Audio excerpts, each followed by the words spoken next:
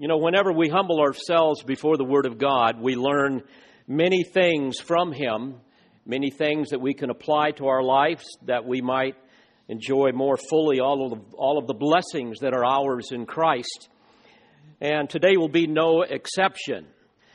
But while the purpose of this text is to provide an example from the life of Paul of what it means to relinquish our rights for the good of others, you will see that there are several other important truths that will emerge from our study this morning. We're going to see truths pertaining to the qualifications of an apostle. You might know that some people claim to be apostles today. The question is, on what basis can they make that assertion? Are these men and even women people that truly speak for God? Do they truly perform miracles? Or are they frauds? We will also look at some truths pertaining to the importance of compensating those who, as Paul says in verse 14, get their living from the gospel. The issue of pastoral remuneration. Now, frankly, this is a subject I am very uncomfortable in addressing. Fortunately, I'm preaching to the choir. I don't want you to think that in any way I'm preaching that you might do more for me or for our pastoral staff. We are very well cared for, and I rejoice in that. But this is the next passage, and so I'm going to preach it, all right? You're also going to see some truths pertaining to what it means to be called to pastoral ministry. Now, all of these matters are subordinate to the primary purpose of the passage, and that is to explain why Paul relinquished his right for remuneration for a very important cultural reason, and how that principle applies to us. And we're going to see that ultimately this is a continuation of chapter 8. May I remind you, because it's been some time since we were there, that he illustrated the principle that love must limit liberty in chapter 8. And we may have the freedom to do something. We may even have the right to receive something. But if it harms someone else, we must be willing to subordinate our freedom for the right of someone else. Now, you may think that these matters aren't really all that important for your life as a Christian. I know sometimes I think back when I was a young man and I was sitting there and I would hear the pastors go on and on about certain things. I thought, well, that doesn't really apply to me. And then as you get older, you begin to, what did he say back then? Well, that's what you're going to see today. In fact, I think of the Christian life sometimes as one of those 1,000-piece jigsaw puzzles. You've maybe done those before. And it's only when all of the pieces are in place that you're able to see the full picture, right? And it was always one of my sneaky little things to do when my sister was putting those together, to walk by and grab a few of those pieces and put it in my pocket so that it would, frustrate her towards the end. Well, where are those pieces? That was before I was saved, by the way. But the point is, we need the full picture of God's redemptive purposes. We need the full picture of how we should live for Him. And sadly, many times as believers, we don't have all the pieces to the puzzle. And many times we have pieces that are kind of misplaced. We think they may go here, but they really go over here. And so we end up being confused and deceived. And you see believers claiming promises, for example, that God never made, and doing things that God doesn't really care about, and so on and so forth. In fact, we know that there are many false teachers out there today, and it's a frightening thing. And they give the wrong pieces to the puzzle, shall we say. And in Matthew 7 and other passages, Jesus warned about how most people that call themselves Christians are going to be deceived by these kinds of people. There's the few and the many. They're going to be deceived by wolves in sheep's clothing. Those who disguise themselves as angels of light in order to permeate the minds of the undiscerning and the desperate with deceptions. False prophets who will deceive. False prophets who will destroy the naive and the gullible masses. by speaking revelations, for example, that they claim they have received from God, distorting the Word of God to tickle the ears of those who resent the truth. In fact, God reserves His harshest condemnation for these kinds of teachers. In Scripture, He describes them as dry wells, fruitless trees, raging waves, wandering stars, brute beasts, hideous stains, vomit-eating dogs, mud-loving pigs, and ravenous wolves. So, folks, we need all the pieces to the puzzle to be discerning against these types of things. And what we will glean from our study this morning will hopefully provide some more of those pieces for you. Now, let's remember that Paul has been answering questions that the church at Corinth have given to him concerning practical Christian living. And in chapter 8, the question had to do, well, what about eating meat sacrificed to idols? Let me remind you of this now, because chapter 9 is going to be a continuation of this, only with a different illustration. You will remember the issue was the people there would purchase their meat and from their local grocer, so to speak, but the meat was always sacrificed to idols. And they believed that you had to sacrifice your meat to idols in order to appease the god or the goddess or gain blessing from that god or goddess, but also, more importantly, to decontaminate the meat from evil spirits that would attach themselves to meat, and you would ingest it, and then you're in big trouble. So that was the thinking. Now, obviously, people would go with their meat. They would take it to the priest. The priest would divide it into 3 parts. The first part would be burned up completely for the god or the goddess. The second part went to feed the priests, and then they took all that other part of theirs and took it to the markets to be sold, to make money. And that's where you would buy your meat. And then the third part of the meat you could keep, those of you that had sacrificed that meat. Now, this was a big problem for many of the Gentiles who were saved out of all of that insanity, all of that pagan wickedness. Because everywhere you went, you have a reminder of all of this pagan idolatry. You couldn't buy meat. You couldn't, without it going through this process. You couldn't go to a company picnic or to a wedding without eating meat sacrificed to an idol. So some just couldn't eat it. They felt like it was dishonoring to the Lord. And other believers in the church said, oh, come on. There's no such thing as those gods and goddesses don't even exist. Evil spirits go ahead and eat the meat, Help yourself. And of course, God didn't care. As you will recall in chapter 8, he said in verse 8, he said, food will not commend us to God. We are neither the worse if we do not eat or the better if we do eat. But, and here's the principle, take care lest this liberty of yours somehow become a stumbling block to the weak. And he went on to say in verse 13, if food causes my brother to stumble, I will never eat meat again that I might not cause my brother to stumble. Now, what we have in chapter 9, all the way through verse 13 of chapter 10, is an illustration of how this principle is played out in Paul's life. And then we will see the application of this principle in chapter 10, verse 14, all the way through the first verse of chapter 11. And I want to divide this discourse to you this morning in 2 real basic categories. First of all, we're going to look at this from the perspective of, number 1, his right to be supported by the churches to whom he ministered. And then secondly, his reason for relinquishing his right to be supported by the churches to whom he ministered. So let's look at the first one here, this first heading, his right to be supported. And what is interesting, is really fascinating, there are 16 rhetorical questions that he uses to illustrate this principle in his life and ministry. And he begins by saying, am I not free? The point being, you folks are making such a big deal about your freedom, your liberty in Christ. Well, am I not also free? I also have that freedom, right? And of course, the answer is yes. And then he offers 6 reasons that we'll look at briefly, 6 reasons why he had the right to be supported by the churches to whom he ministered. And you will see why this is a big issue.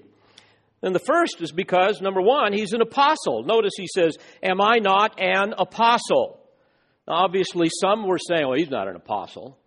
Why are you listening to this guy? And one of the reasons they would say this is because the Greeks absolutely despised manual labor. They thought that you were of a lower class if you worked with your hands. In fact, Aristotle taught them that there's two classes of people. There's those who are the readers and the thinkers, and then there's those that work with their hands. And Socrates even said that if you have a philosopher that doesn't charge for what he teaches, don't listen to him because what he's saying has no value. So you can begin to see the cultural mindset. So some of the Corinthians were undoubtedly ashamed of the Apostle Paul because he worked with their hands. Maybe even their friends mocked him. We see a little of this in 2 Corinthians 11, verse 7.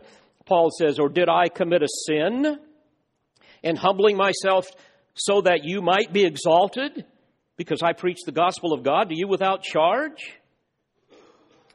So, Paul is going to continue now, basically defending his apostleship. He says, have I not seen Jesus our Lord?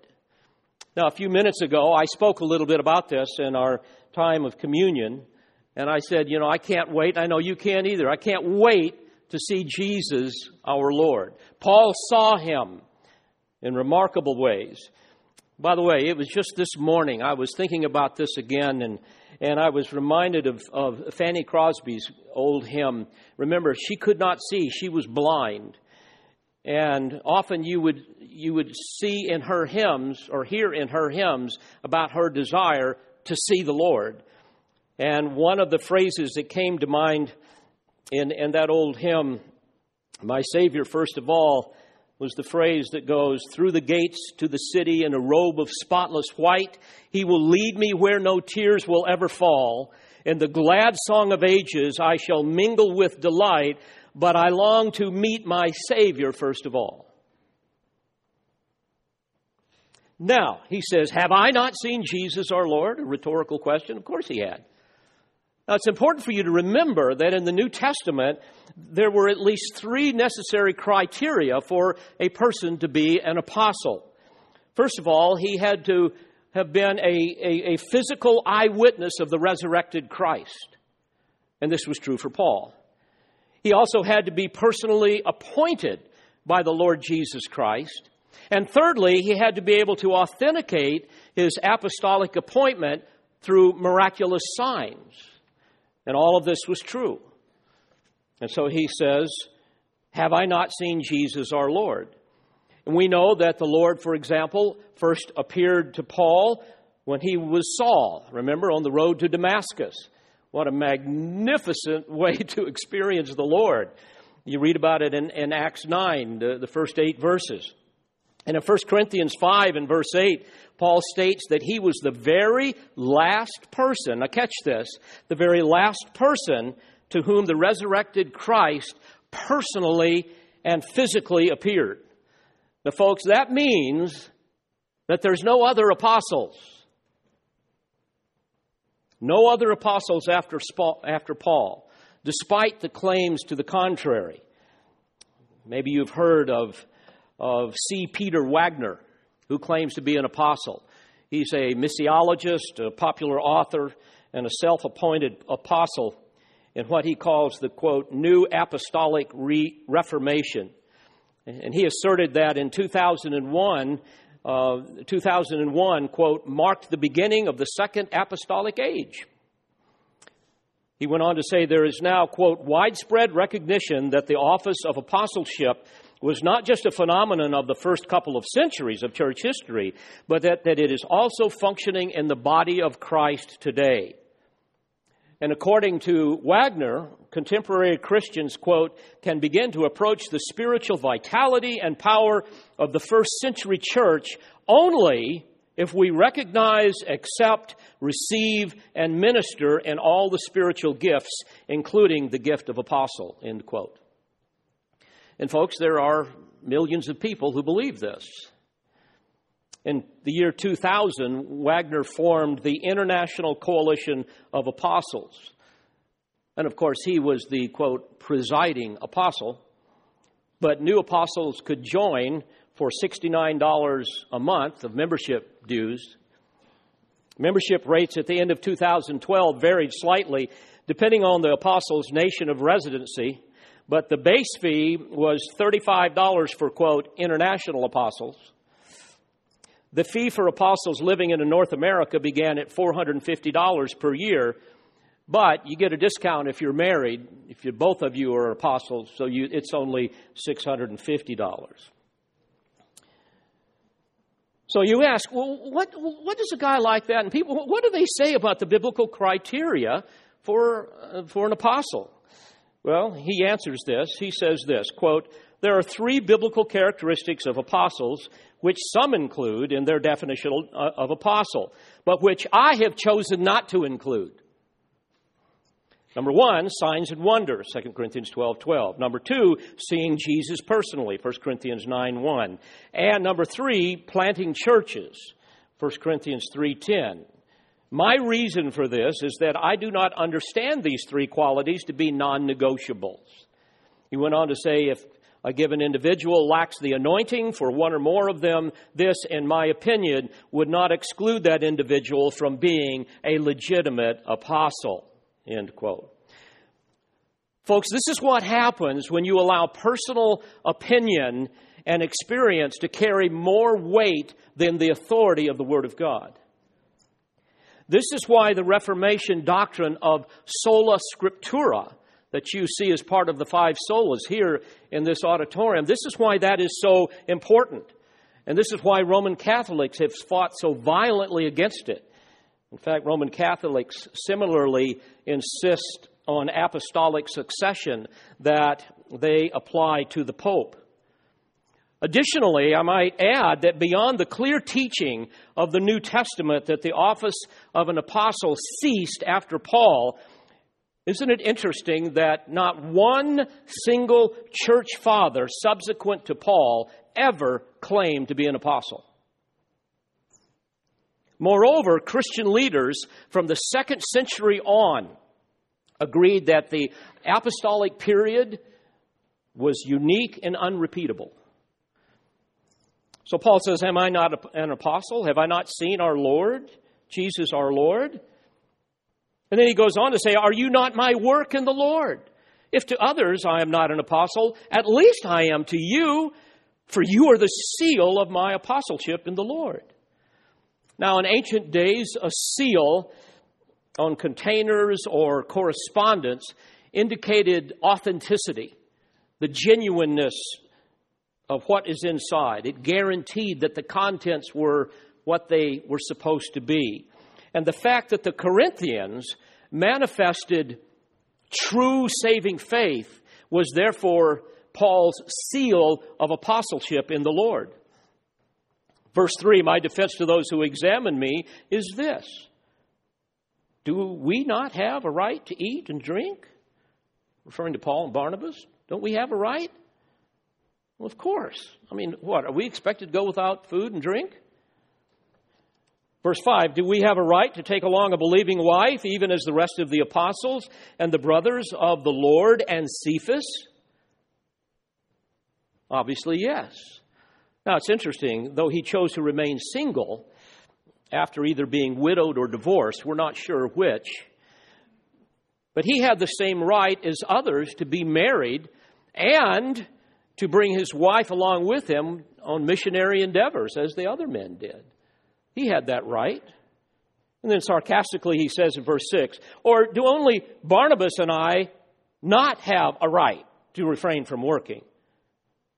In other words, they had just as much right as anybody else to be supported if they chose to be so. And his second reason why he had the right to be supported is because it was just common sense. Verse 7, who at any time serves as a soldier at his own expense? I mean, wouldn't that be absurd? You're supposed to be serving as a soldier, but you got to have a part-time job on the side in order to make ends meet. Who plants a vineyard and does not eat of the fruit of it? Or who tends a flock and does not use the milk of the flock? So the soldier, the farmer, and the shepherd all live by their labor. Why would it be any different for those who minister the gospel? The third reason is because it's consistent with God's law. Verse 8, I am not speaking, he says, these things according to human judgment, am I? Or does not the law also say these things? And then he refers back to Deuteronomy 25:4. For it is written in the law of Moses, you shall not muzzle the ox while he is threshing. Then he says, God is not concerned about oxen, is he? The point is, God is using this as an example about how workers are to be paid for what they do. Anybody can see that. Verse 10, or is he speaking altogether for our sake?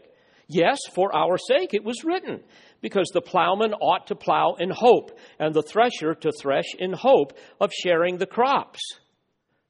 And then he says, if, or it could be translated since, because grammatically that's also what he's saying here, since we sowed spiritual things in you, is it too much if we reap material things from you?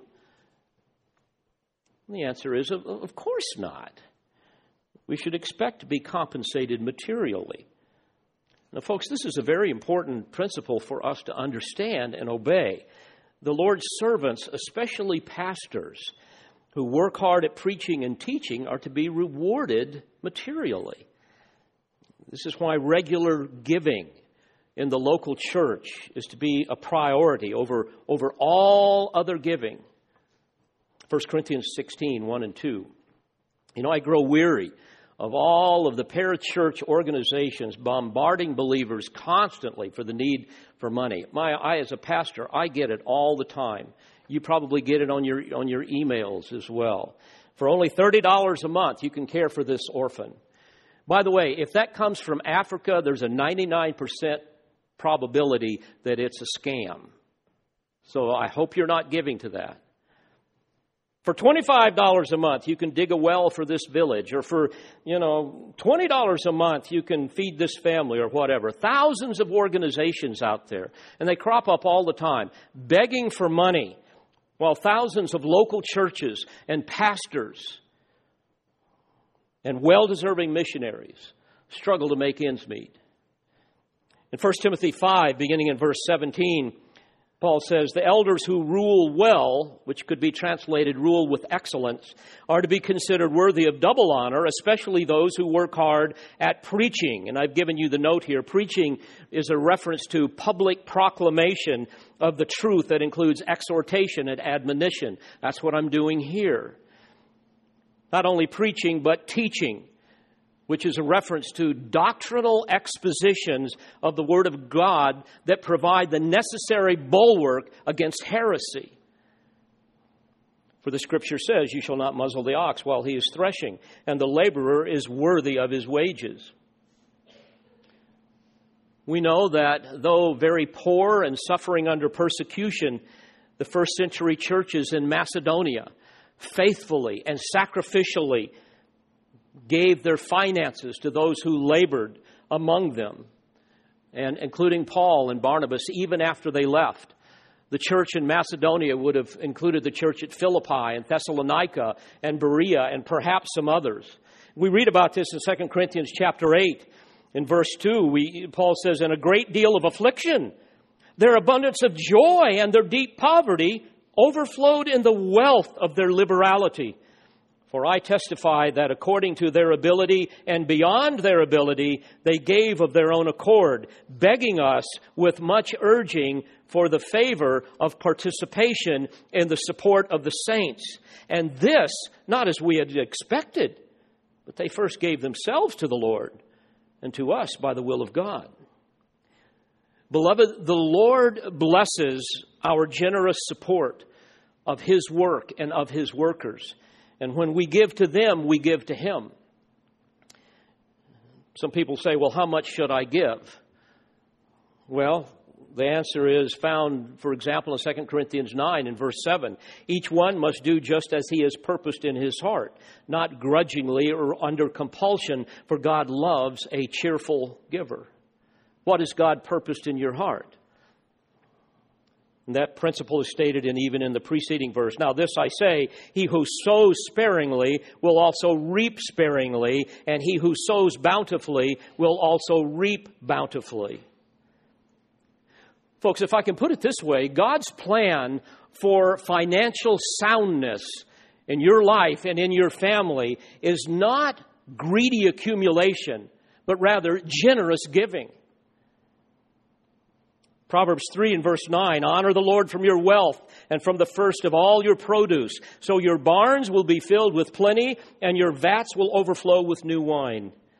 Malachi 3 and verse 10, bring the whole tithe into the storehouse so that there may be food in my house. And test me now in this, says the Lord of hosts, if I will not open up for you the windows of heaven and pour out for you a blessing until it overflows. Likewise, in Luke 6, verse 38, give and it will be given to you. They will pour into your lap a good measure, pressed down, shaken together, and running over. For by your standard of measure, it will be measured to you in return. The fourth reason why Paul had the right to be supported is because they had supported others. Why not him? Verse 12, if others share the right over you, do we not more? Nevertheless, we did not use this right, but we endure all things so that we will cause no hindrance to the gospel of Christ. Now, you may recall that Paul was a man that worked with leather. He was a tent maker, as we read, for example, in Acts chapter 18 and verse 3.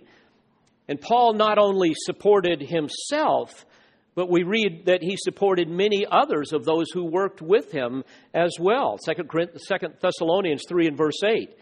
And you ask, well, why didn't he rely on the support of the churches when he was with them? By the way, he did rely on it when he left them later on. But when he was with them, why didn't he do that? He had a right to do that.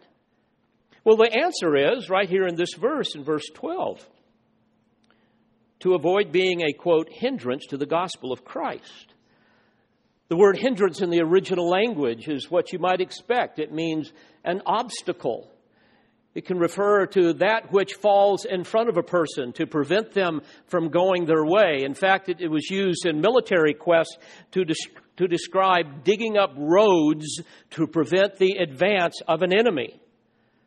In other words, Paul is saying, I didn't want anyone to be able to say that I was in it for the money, that I was being paid to preach.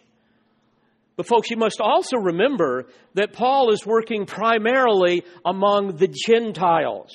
And the Gentiles had no frame of reference whatsoever about how an Old Testament prophet was to be paid, much less an apostle.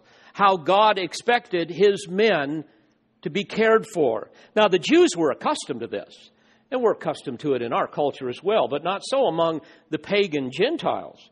So we must remember the historical context here. Paul is surrounded by implacable enemies that will do everything they can to discredit him. And therefore, he was willing to suffer. He was willing to sacrifice, to work with his hands, rather than to give them the slightest pretext for their opposition by saying, well, look, he's just trying to make money off of these poor, naive fools.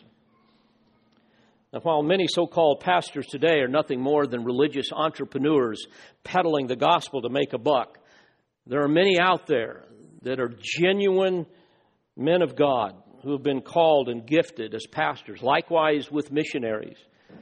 And Paul is not saying that they should do what he did, that they should voluntarily refuse to be supported, and that they should work bivocationally. That's not what he's saying. By the way, I was bivocational here at Calvary Bible Church the first 5 years I was here. And I know how hard it is to work two jobs. You can't do either one very well. I know how difficult that is. You ask any pastor that does that, and they will tell you that. And as soon as a ministry is able to support their pastor, they should do that, as you did here. But what Paul is illustrating here is the importance of being willing to relinquish your right of financial support if it is in any way restricting and being a hindrance to the gospel. So therefore, it's important to restrict our liberty in Christ for the sake of the gospel, if that is necessary. And by the way, that applies to every area of life. An example comes to my mind. I very seldom give personal illustrations. I hope you won't be offended by this, but because this is one where at some level I'm the hero of my own story. I always hate those. I could tell you so many others that I wouldn't, where I'm the villain. But anyway, I remember when I was first here, we didn't have much money. We were struggling, and my dad was so gracious. He gave us his Mercedes-Benz. It was 11 years old, but it was showroom new, just a beautiful car. So I didn't have to pay for a car. Wasn't that wonderful? No, there were people in the church that were really offended with that. They thought, oh, we can't have a pastor driving a Mercedes. I mean, what are people going to think if they come here and they say, my, who's got that expensive Mercedes? Well, that's the pastor. I remember one guy saying, well, I can tell you don't need my money here. And so I thought, well, okay, there's a lot of immaturity here, but, I've got to be willing to relinquish my right. I mean, God didn't say you got to give up that Mercedes.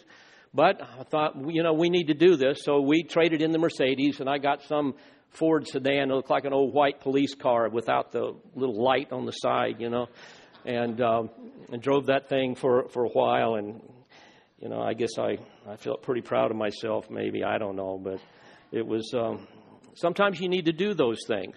By the way, what was frustrating, those people that were offended with that were offended with other things. Before long, they've left the church, and some of them have not even in church anymore, and others have gone to 2 or 3 churches. So you have to weigh all of these things. But I think you get the idea. I think my heart was right, and that's how we have to think. So if there's anything that we're doing that might cause a weaker brother to stumble, or might be a hindrance for someone coming to Christ or growing in Christ, those things need to be jettisoned. The 5th reason why Paul had the right to be supported is because it was the precedent of the Old Testament priesthood. Remember in verse 13, he says here, do you not know that those who perform sacred services eat the food of the temple, and those who attend regularly to the altar have their share from the altar? This was always the pattern. Folks, I might even add that this was the pattern even before the tabernacle. You remember Abraham gave tithes to Melchizedek, who was a priest of the Most High God, as we read in Genesis 14.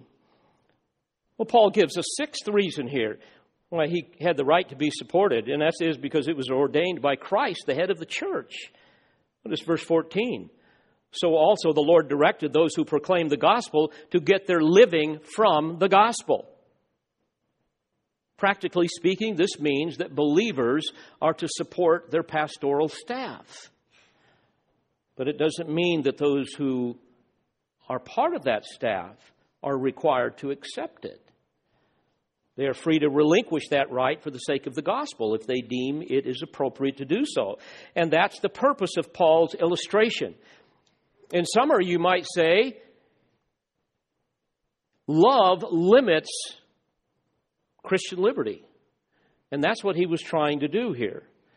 So we move on from what he's saying regarding his right to be supported by the churches to, secondly, his reason for relinquishing that right.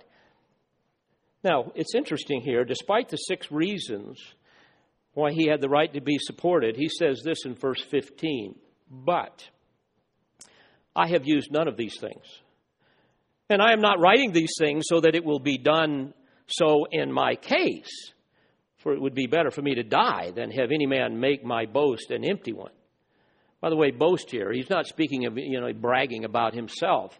The term literally means rejoicing or reveling in something. This refers to rejoicing, especially in this context. He's rejoicing in the spiritual privilege that he has to be able to relinquish that right for support so he could more effectively minister the gospel to the Gentiles who didn't understand these things, and it might be a hindrance to them. He's boasting in the Lord, as we read in 1 Corinthians 1 and verse 31. He's boasting in things pertaining to God, Romans 15 and verse 17. So he's not putting on the woe is me, poor Charlie routine, Oh, woe is me, boy, I tell you, I just have such a hard time. We call it here in Tennessee, pomathing it. He's not po-mouthing it. That's not what he's doing here. He's not trying to get them to give something to him. In fact, once again, while serving in the churches, he refused their support, but after he left the church, he was willing to receive it. We read about this in 1 Thessalonians 2:9. For you recall, brethren, our labor and hardship, how working night and day so as not to be a burden to any of you, we proclaim to you the gospel of God. In 2 Thessalonians 3:8, nor did we eat anyone's bread without paying for it. But with labor and hardship, we kept working night and day so that we would not be a burden to any of you. Not because we do not have the right to this, but in order to offer ourselves as a model for you so that you would follow our example. So Paul is not boasting here in his achievements or successes in ministry. In fact, he goes on to say in verse 16, for if I preach the gospel, I have nothing to boast of, for I am under compulsion. For woe is me if I do not preach the gospel. You remember where that compulsion came from, don't you? It was on the road to Damascus, when the effulgence of the glory of God appeared to him and blinded him with his glory. And at that point, Paul was on his way to persecute Christians. And there, God stopped him dead in his tracks. And God blinded him with his glory, and which convicted him of his sin. Then he saved him by his grace and set him apart as an apostle and commissioned him to go and preach to the Gentiles. So indeed, he was under compulsion. That's why he says, woe or cursed am I if I do not preach the gospel. Verse 17, for if I do this voluntarily, I have a reward. But if against my will, I have a stewardship entrusted to me. He's saying here, it wasn't my personal will that was a part of my calling. It's not like, I think I'm going to now stop persecuting Christians and start proclaiming the gospel. No, it was all of God's. It was all of God's grace in bringing conviction to him. In fact, he told the Colossians in Colossians 1:25, I was made a minister according to the stewardship from God bestowed on me. Now, I might add that while God calls all believers to be ministers of the gospel, there is a special calling that he places upon some men, a calling that cannot be ignored. This is a very important digression that I think I must offer. I have discovered that one of the most important convictions necessary to sustain a pastor during the inevitable difficulties of ministry is an unshakable conviction that God has called him and that he is doing exactly, specifically what God has called and gifted him to do. Without such assurance, doubt and discouragement will be his ruin, and Satan will do everything he can to fan those flames and to cause a man to be overwhelmed with doubt and deep discouragement. So the question is, how does a man know that God has called him? Now, I've written on this extensively in the new book, 7 Ruling Convictions of a Pastor's Heart, and when that comes out, you can read more of that. But I would humbly suggest 5 categories that emerge from Scripture that a man can look at to determine whether or not God has called him. Every faithful pastor must have the following, and I believe I gave this to you in the notes. I do. He must have, first of all, a longing to know and serve Christ. Secondly, a sense of urgency to preach the gospel. Thirdly, a pervasive feeling of inadequacy. Number 4, a burden to shepherd the flock. And number 5, a public confirmation of spiritual gifts, character, and abilities. Now, it is beyond the purvey of this discourse to go into this in detail, but I just offer them to you. But suffice it to say that all of this was evident in the life and the ministry of the Apostle Paul. The 19th century English preacher and theologian Charles Bridges underscored the profound importance of a man knowing for sure that God had called him to undertake the daunting task of pastoral ministry. And he said this, quote, "To labor in the dark without an assured commission greatly obscures the warrant of faith in the divine engagements. And the minister, unable to avail himself of heavenly support, feels his hands hang down and his knees feeble in his work. On the other hand, the confidence that he is acting in obedience to the call of God, that he is in his work and in his way, nerves him in the midst of all difficulty and under a sense of his responsible obligations with almighty strength. And that is so true.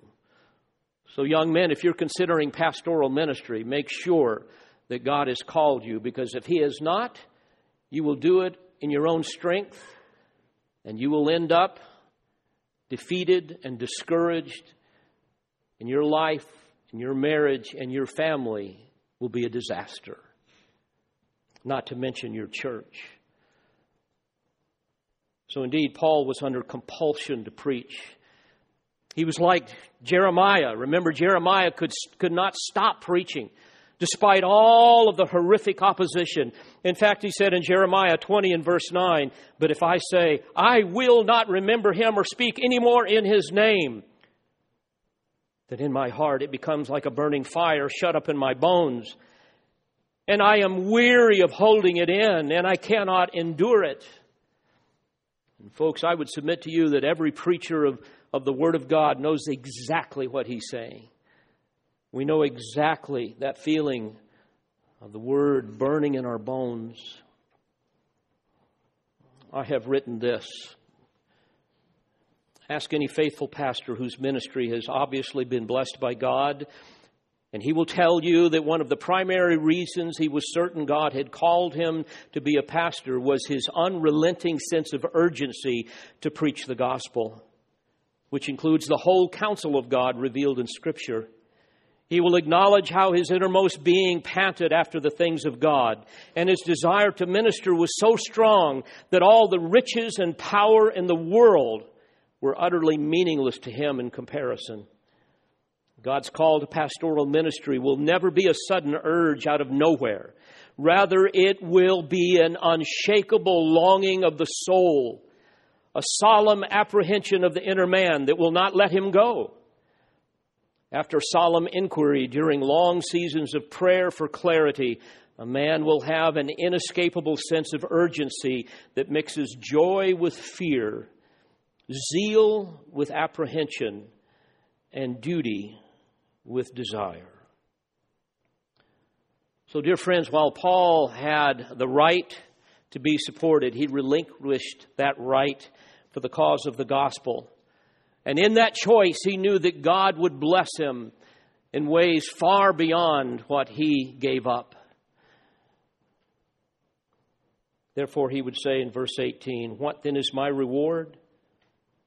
That when I preach the gospel, I may offer the gospel without charge, so as not to make full use of my right in the gospel." Folks, this was Paul's contribution to ministry. A ministry motivated out of a heart that longed to see men and women and boys and girls come to a saving knowledge of Christ, that longed to see Christ having the preeminence in all things. So I would close this morning by asking you to examine your heart.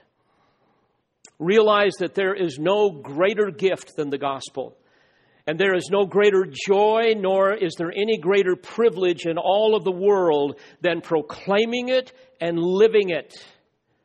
Therefore, we must guard our heart and allow love to limit our liberty. Never do anything that might cause a weaker brother to stumble.